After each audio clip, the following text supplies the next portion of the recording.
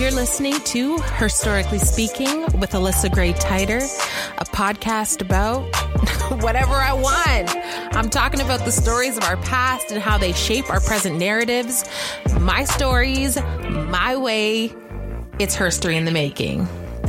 What up, peeps? This is Alyssa, and I am here with my first episode of Historically Speaking. I am super excited to bring you this podcast, and truthfully, I had this whole kind of Emancipation Day podcast ready to launch for today, and then I thought to myself, some people don't even know who I am, so I think we need to backtrack a little bit, set the scene for those of you who are new, and then kind of take it from there. Also, I don't think I was adequately prepared to kind of take on, hosting this by myself. I'm so used to having Andre with me. For those of you who don't know, Andre is my teaching partner and also the co-host of our joint podcast, Teachers Like Us. So go check that out if you haven't already. And yes, I've done a couple of episodes on my own, but truthfully, they were super boring and I had to do them for my course. So I don't feel like those episodes really showcased who I am as an individual. And yeah, it's lonely out here on the ones. So today I figured let's get to know each other. And by that, I mean, get to know me. And we'll go from there. So I actually had a session today, so I did a little intro for a book club that's happening, and I went through this whole 30-minute speech about, my journey as an educator, the reality of Canadian history as we teach it now, and then the work that I'm doing in my classroom. And when I was finished with that session, I was like, wow, that actually would have made a really good podcast. So here we are repeating that session. But I'm doing it for y'all. So for those of you who were in that session and you were really excited today to tune in, I'm so sorry because you are going to hear exactly what you already heard. But for those of you who are new, those of you who just started following me on Instagram, because I'm guessing that's how you found me, this will be a nice kind of intro to who I am as an educator and as a person. Things that I actually wanted to point out or highlight, I guess, before we begin. There is some kind of weird rumor floating around that I'm a really nice person, and I think that is hilarious. I think I'm a dry person. I think I'm sarcastic. I think my students would say the same thing, but it's funny, the messages that I've been getting recently, and even friends sharing with me what their friends are saying, she's so nice, and I'm like, oh man, you're in for a rude awakening. So yeah, again, I hope that you're not here because you think I'm nice and that I'm going to sugarcoat everything for you and make it all, rainbows and unicorns, because the work is real and I'll call you out on it. So just know, be aware that I'm human and I have human emotions. So sometimes I am feeling very friendly. Sometimes I'm not feeling so friendly. Sometimes I'm feeling spicy. And I got stuff to say. So be aware of that if you're going to, keep following along, and don't be disappointed when you see all of the sides of me. So that's the precursor to all of this. But let's jump in, shall we? My journey as an educator. So funny enough, I never wanted to be a teacher. And again, if you've listened to Teachers Like Us, I've gone through that. I had zero love for teaching. I didn't see teachers as really anything special. I didn't feel like it was a really cool job to have or something I ever wanted to do. In elementary school, I had a solid school experience, I would say. Nothing was really out of the ordinary, but I did notice that into my middle school years, things started to get weird. I started to, I don't know if it's necessarily, actually that's a lie. I guess I started to get a reputation as being loud and outspoken and, unwilling to just allow teachers to say things to me that I didn't think were right, I guess, for lack of a better word. Or, you know, if I felt slighted, I was the kid in your class that was definitely going to let you know that I didn't appreciate what you said and that, you know, you had some learning to do. And for those of you who know me as a person now, you're like, makes sense. So I really just went through school, again, started to get a sour taste in my mouth around grade 6 and 7. I had a couple of teachers who were just super, you know, wanted a quiet student, and I was just not that student. I actually remember one time in class having a teacher say to me, so we had like this popcorn day, and so they gave us like all popcorn at lunch, and it was like really cool. This is obviously an elementary school. And after lunch, we were told to put it in our cubbies or our lockers. I can't remember if we had lockers or cubbies, but in any case, we were told to leave the popcorn outside of the classroom, which I did. So we come into class, and, you know, after you eat popcorn, you probably have like kernels and stuff stuck in your teeth. So you're likely like sitting there in class, picking them out of your teeth, like with your tongue, and just doing weird things with your mouth. So I think I was doing something along the lines of that. And my teacher said to me, like, I told you to leave the popcorn outside. And I was like, okay, I did. And she's like, no, you didn't. And she's literally telling me what I'm doing when I already knew what I did. And I was like, no, like I actually left it outside. And she goes, I can see you chewing. And I'm like, I'm not chewing. And then she goes, it must be my eyes. And I go, yeah, it must be. Oh my goodness. I got sent out of class for that one. But when I look back, I'm like, yo, what do you want from me? Like, what was I supposed to do in that moment? I had a teacher who, again, before this, we had already had multiple instances, and I knew she didn't like me. Like, I felt it as a student. And even as, you know, someone who was a good student in terms of grades, like, again, I was an A student. I could feel that she didn't like me. And so I was very aware of that kind of going through my schooling. And as an empath, I'm very aware of other people's feelings, their changes in feelings, especially as it pertains to our interactions or our relationships with each other. So again, had some moments with teachers that I was just like, forget this.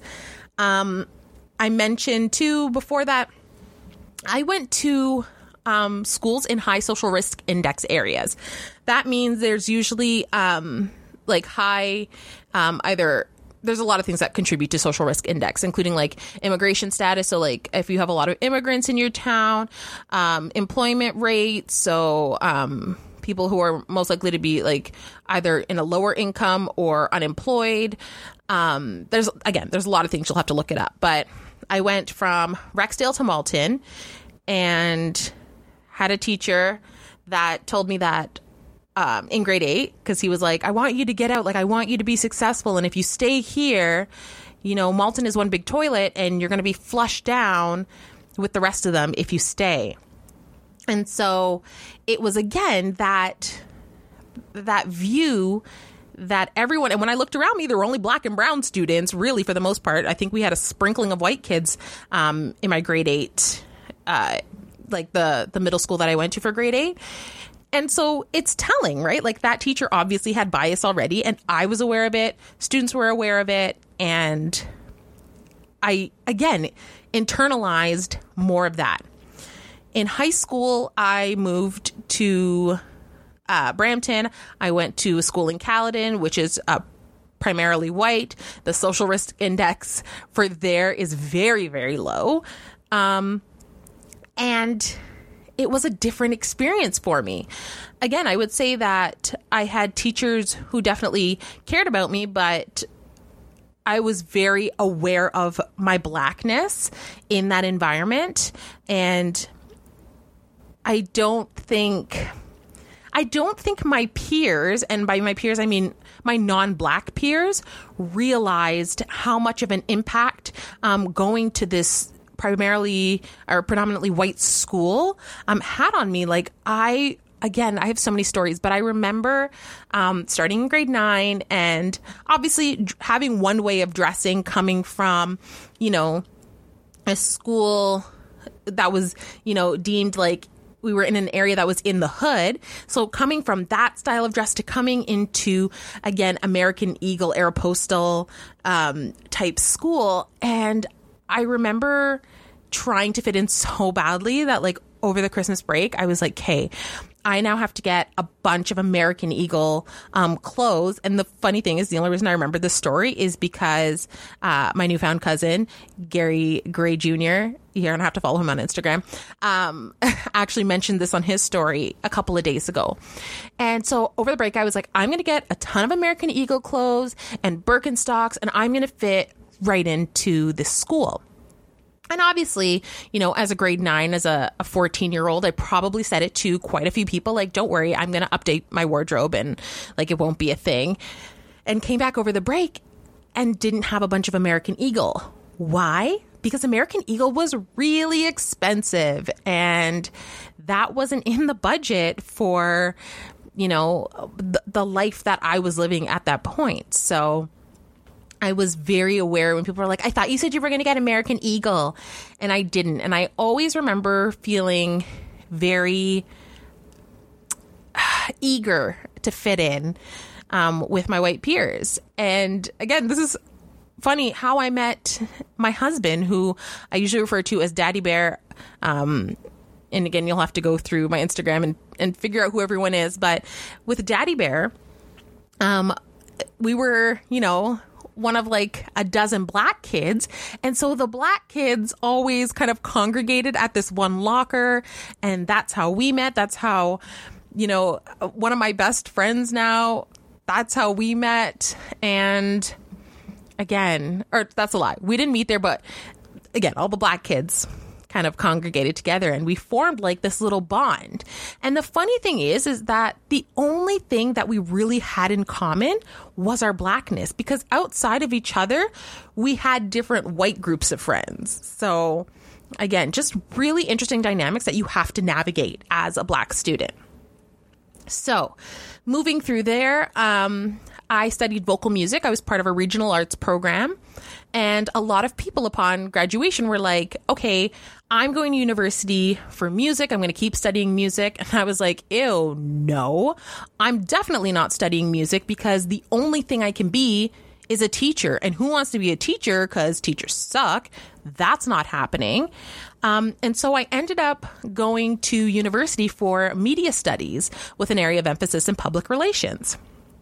I did 4 years of that and realized that I didn't want to sit in an office, because public relations is much like being a lawyer, in the sense that you see all the glitz and glam of it on TV and you see all of those things. But it's really like when you put the actual job or when you're doing the actual work of the job, it's office work. It's all paperwork. And I hated it. And I was like, this is not me.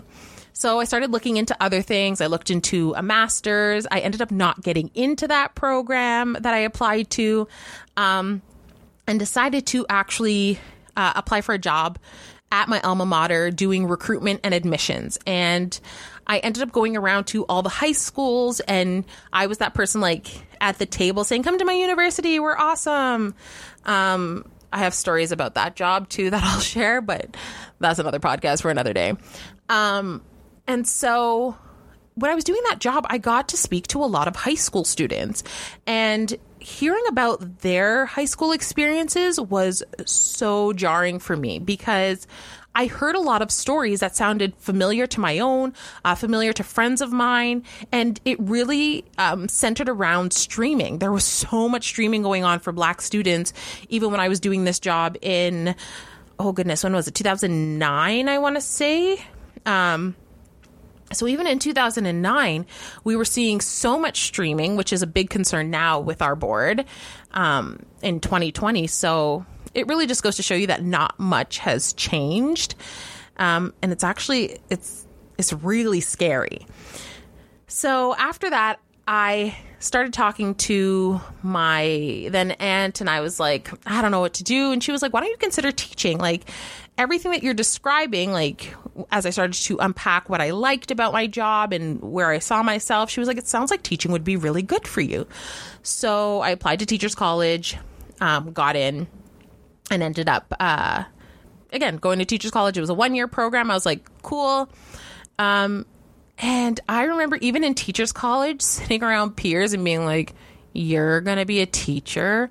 And I'm sorry, because I guarantee you some of them are listening now, but that's what I thought. I was like, no, you're not ready to be a teacher.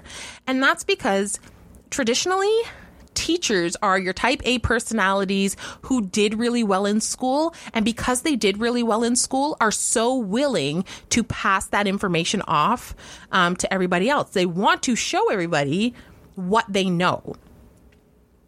I was more of a character and always considered myself more charming than smart. Yes, I did well in school, but I always felt like I did well in school because I could befriend my teachers, or so I thought, like the ones that I was really good with, and charm them, so to speak. Again, I think later on I would realize that maybe wasn't the case so much, but that was my thought kind of going in. When I went into Teachers College, because I went in with a media studies degree, I had 0 teachables. That means I was going in to teach at the primary junior level, which is anywhere from grade 1 to grade 6. First of all, that's my nightmare.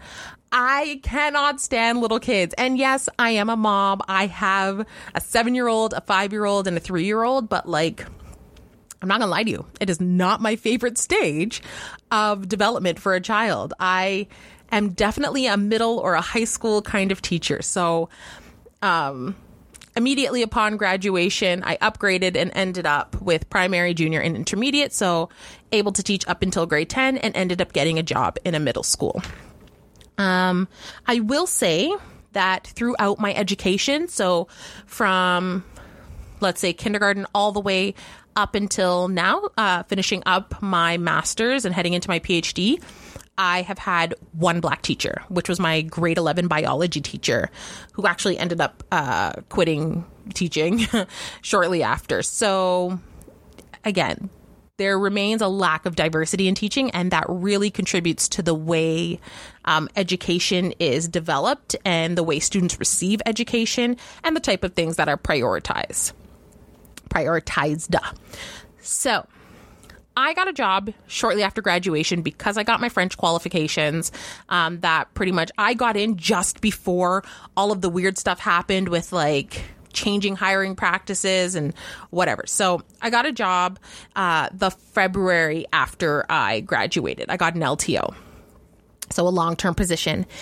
And the grade 8s I had that year were the most interesting group of students that I've ever met. Like till this day, of all the cohorts that I've taught, that grade 8 group, there was something so real and gritty about their lives. Like I don't want to go into specifics about my students, but they were carrying a lot in their invisible backpack, and they showed me like what it means to really be a teacher. I had students who, again, would not work in any other class. They were throwing like recycling bins and chairs and skipping class. And I had kids who would literally only come to my class or come to my class at lunch, come to my class whenever they had a moment and just say like, you know, you're the only person I can talk to. And that was huge for me. Like that to me was teaching. It was showing them that no, we're not all the same, and that there are people who care about you, and that if you just, you know, if you stick around here, good things will happen. And so I really did fall in love with teaching that year. But when I moved, like right after, at the end of the year, it was time for, you know, positions to be released. And as a long-term occasional teacher, all I wanted was a contract. The school that I was at didn't have any openings at the time. So I moved schools that year, and I went to a school, which I will not name, and hated it. Like I was pregnant with Sister Bear, that's my daughter, and I cried every day. And at that time, our planning times were 75 minutes long. I would literally cry on the floor of my portable for 75 minutes, like on the phone with Daddy Bear. Like, I hate it here. I never want to do this job again. It sucks. Like, the students are mean to me. The staff is mean. Nobody says hi in the hallway. It was just a miserable time. And so every mat leave I had, right, I had 3 mat leaves in total. I was like, okay, that's it. I'm leaving here. Like, I can't teach anymore. Teaching is not for me. After having that job in that school, and again, I will say that it was a lower social risk index school, so a lot more privilege existed in that space, and I felt like students and their parents were looking at me like I was their mammy. Like, I could not shake that feeling of, you know, people looking at me like I was their servant, or like I was there to not do my actual job, but to just provide a service. And it was really disheartening, because that's not why people get into teaching. So in any case, that year made me doubt my abilities as a teacher. I was like, I'm actually not good at this. I don't like students. I don't like anybody. I'm quitting. And so I spent all of my mat leaves trying different jobs to find a way to get out of teaching. Because I was like, if I can just find something that will allow me to stay home, I'm going to take it. And by my 3rd mat leave, I'd gotten it right. So I started a business, and I was running mom and baby programs, toddler programs for our city, and really watching my city start to flourish and grow, and, you know, exposing all of the great things that my city had to offer, because often it is looked at as like, kind of like how my teacher said about Malton, like a big toilet. I feel like my city gets that rap too sometimes. And so I really wanted to showcase, you know, the awesome things that were happening. And it was really successful. And then it wasn't. And then I realized, you know what, I'm not loving this as much as I thought. And then I got a call from my principal saying, you know what, next year is my last year. And so, like, hey, are you coming back? Because it would be great. Like, I love working with you.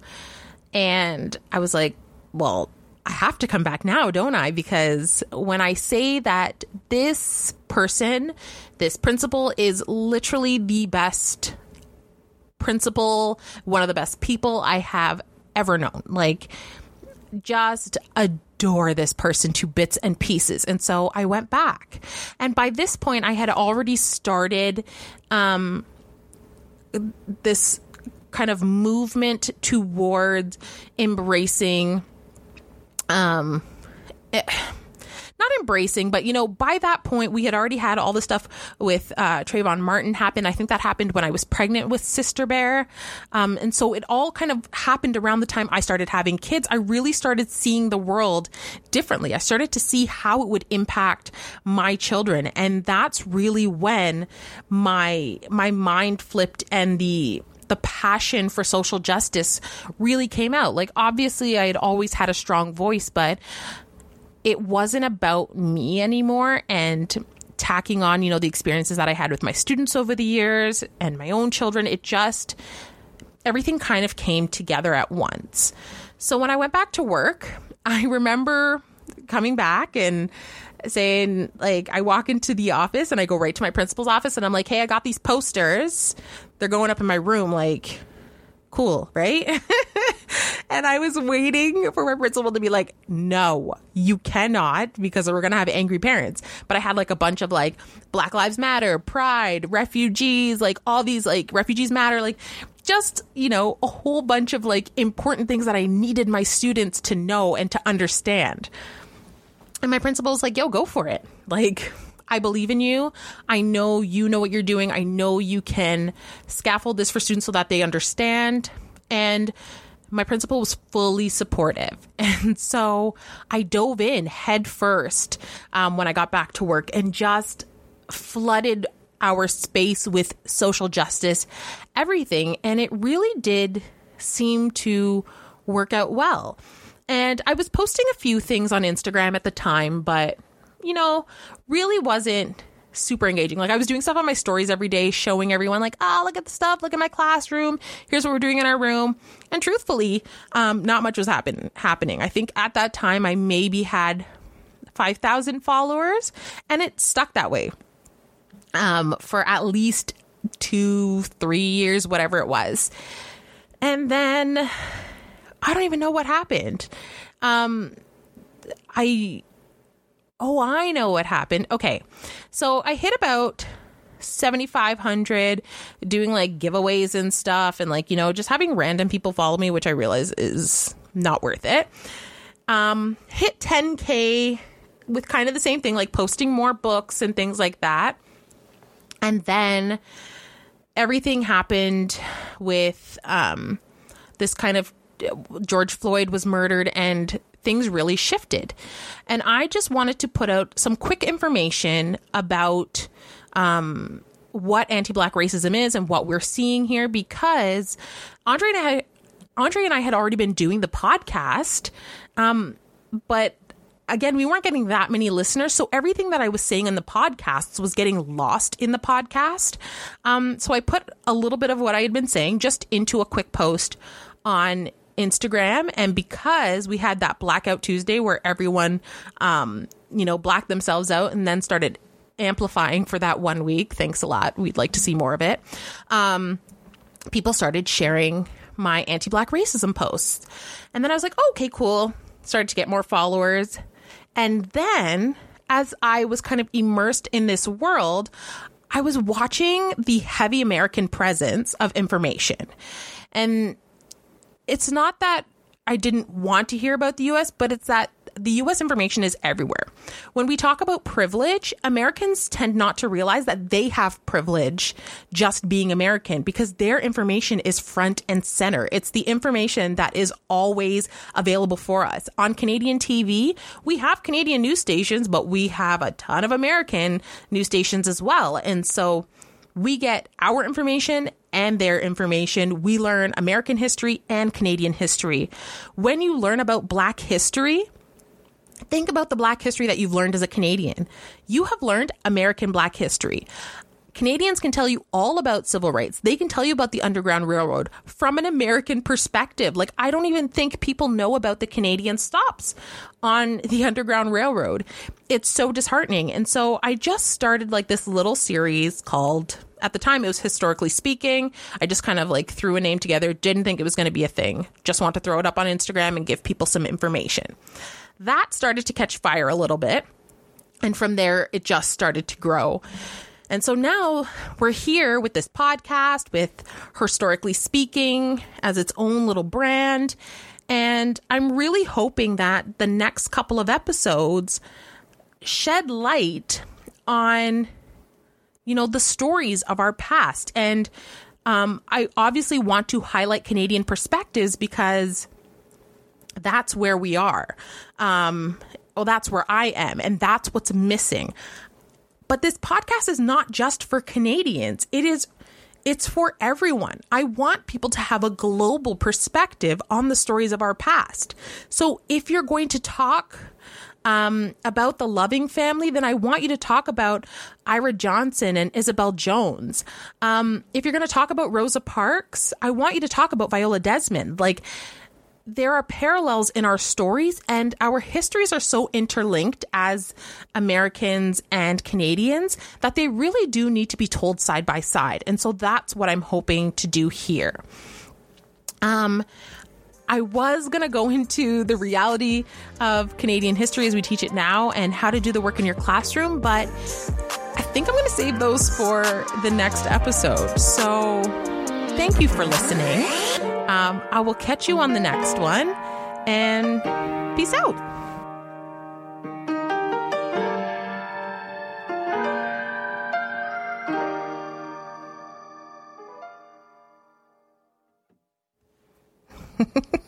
We really just spent 30 minutes talking about me.